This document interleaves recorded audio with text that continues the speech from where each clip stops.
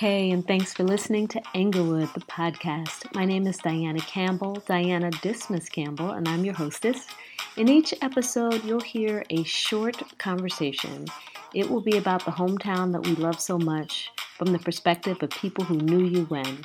We'll reflect on our schools, our leaders, we'll describe our neighborhoods, we'll simply reminisce. So as you listen for your name, listen for your family, your block. These are our stories and our voices. This is our time capsule, if you will, for setting the record straight and leaving the record for posterity. I hope you'll join me in paying homage to Englewood, New Jersey. So, Felicia, tell me where you lived in Englewood. I lived on Glenbrook Parkway. I think that's technically the third ward. It was down the street from middle school in the pool. So you and I lived across the baseball field from each other, essentially. So Howell Road is the road that took you straight down from the middle school, and then if you walk down Tryon, that was the pool, and then you would hit Glenbrook. Right. Glenbrook was right between Tryon and Liberty. Laura, when did you come to Englewood? Because a lot of people are transplants from New York or other places, but when did you come to Englewood? We moved to Englewood in 1975. I was in the second grade, and we moved from Washington Heights, New York. Okay. Well, my parents were originally from North Carolina, and so they were transplants to New York City. Mm-hmm. My parents divorced when I was 2. When my mother remarried, she and her second husband moved us to Englewood. Got it. And my dad still lived in New York.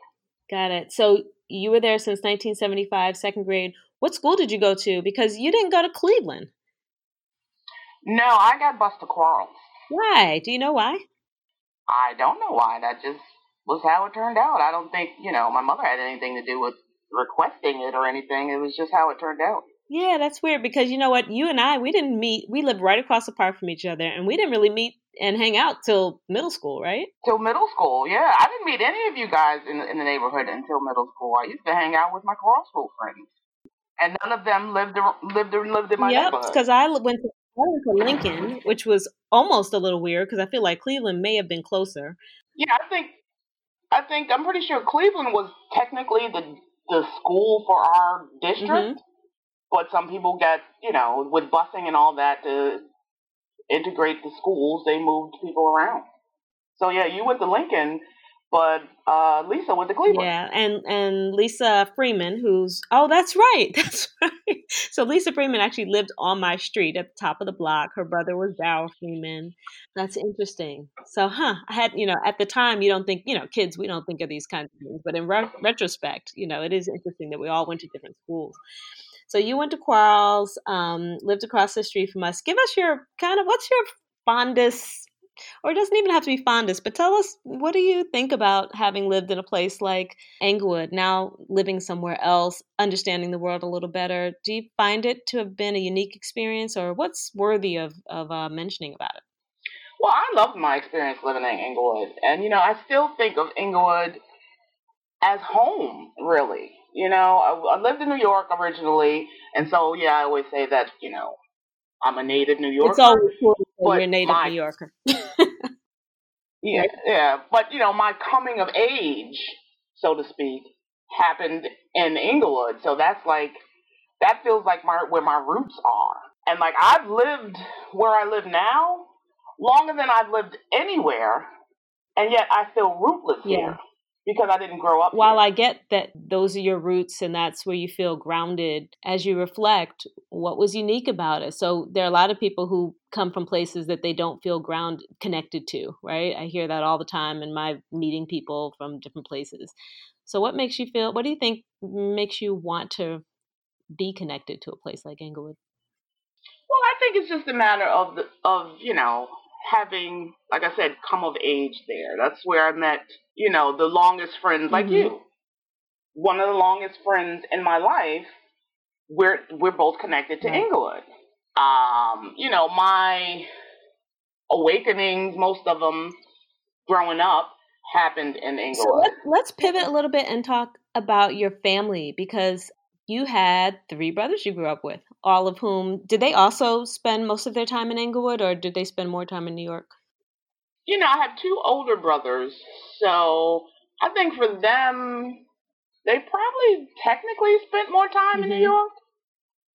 It's so funny because we moved to Englewood in '75 and we left in '87.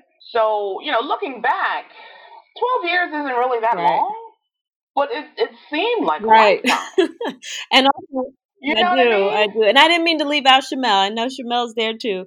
I'm thinking about right, it does seem like a long time. And when I see on Facebook, thinking about people like Ken Tinsley, who are still connected with your brother and you, and, it's like there's something that kind of bonds you. I don't know if it's a high school thing or what. That's part of what I'm trying to unpack. But there is this connectedness that happens or that happened at a time. It really, really did. And I'm not sure what to attribute it to. Maybe it is just high school or, school period and those people that you grow up Right. with.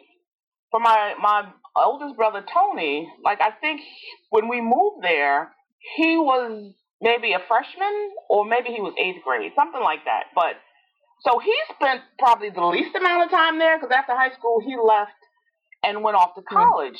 But somehow he's still very connected, like you said, to Ken and just that whole Right. experience.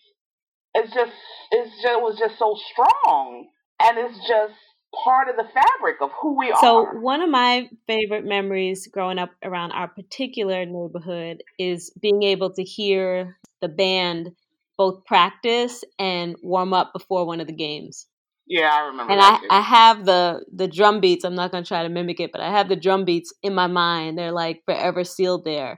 But I think there's a lot to unpack about what it meant to be from Englewood. And I don't think it was just our generation. I think it was our generation and ones after, but also particularly the folks that were literally, this is the generation of people that migrated from the South, or their parents migrated from the South, right? And a lot of people migrated from the South, went to New York, and then filtered out to these suburbs.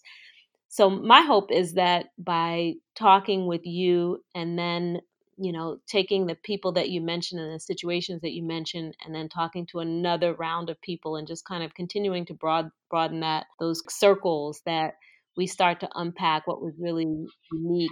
Well, I wonder if it is that we were that post civil rights generation Yeah.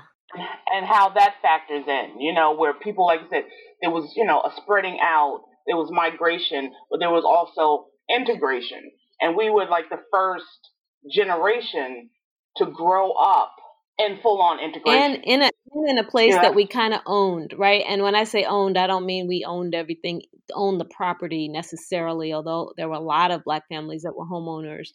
I mean, owned like we claimed it as our space, and right. even sort of civil. Mr. Herring, we associated him with the pool, right? That so it was Mr. Herring's pool, and we know Mr. Major was going to be coaching the kids out in the field that we lived across. I think what was the name of that field? Was it Well, ironically, it's now called Herringfield. I don't know I don't think it had a name before. right? It was called something before. I didn't realize. I know that they made a tribute to him at the pool. I didn't realize it was the field as well, but that makes sense, right? So there were a lot of dads and moms that had institutions and structures named after them in this town where they were the leaders. So I think that's another thing that makes it particularly unique. And you're right; it's like post civil rights, during this mass integration experiment, and then people who are owning homes and at leadership positions within the community, and then largely African American. That's really unique in American history, I think. I don't know too many other places where you saw that. Yeah, I Well, agree. that's the gist of the podcast, trying to unpack that and also just have a little fun reflecting. And then the third piece is kind of connecting the dots. Like the last time I went to the McKay Park reunion, it was like 2 years ago, so it was 2018. And I'm always struck by how we are all kind of related. It's like you talk to a person like, oh, I didn't realize you were married to my cousin, and so there's that piece as well. Like, there's no sense of.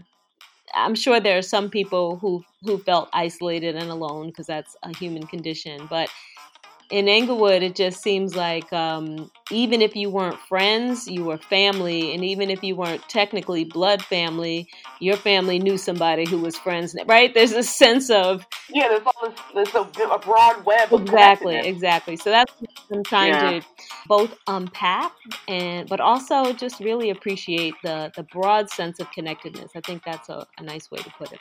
So thank you, Felicia. Always good talking to you. You too.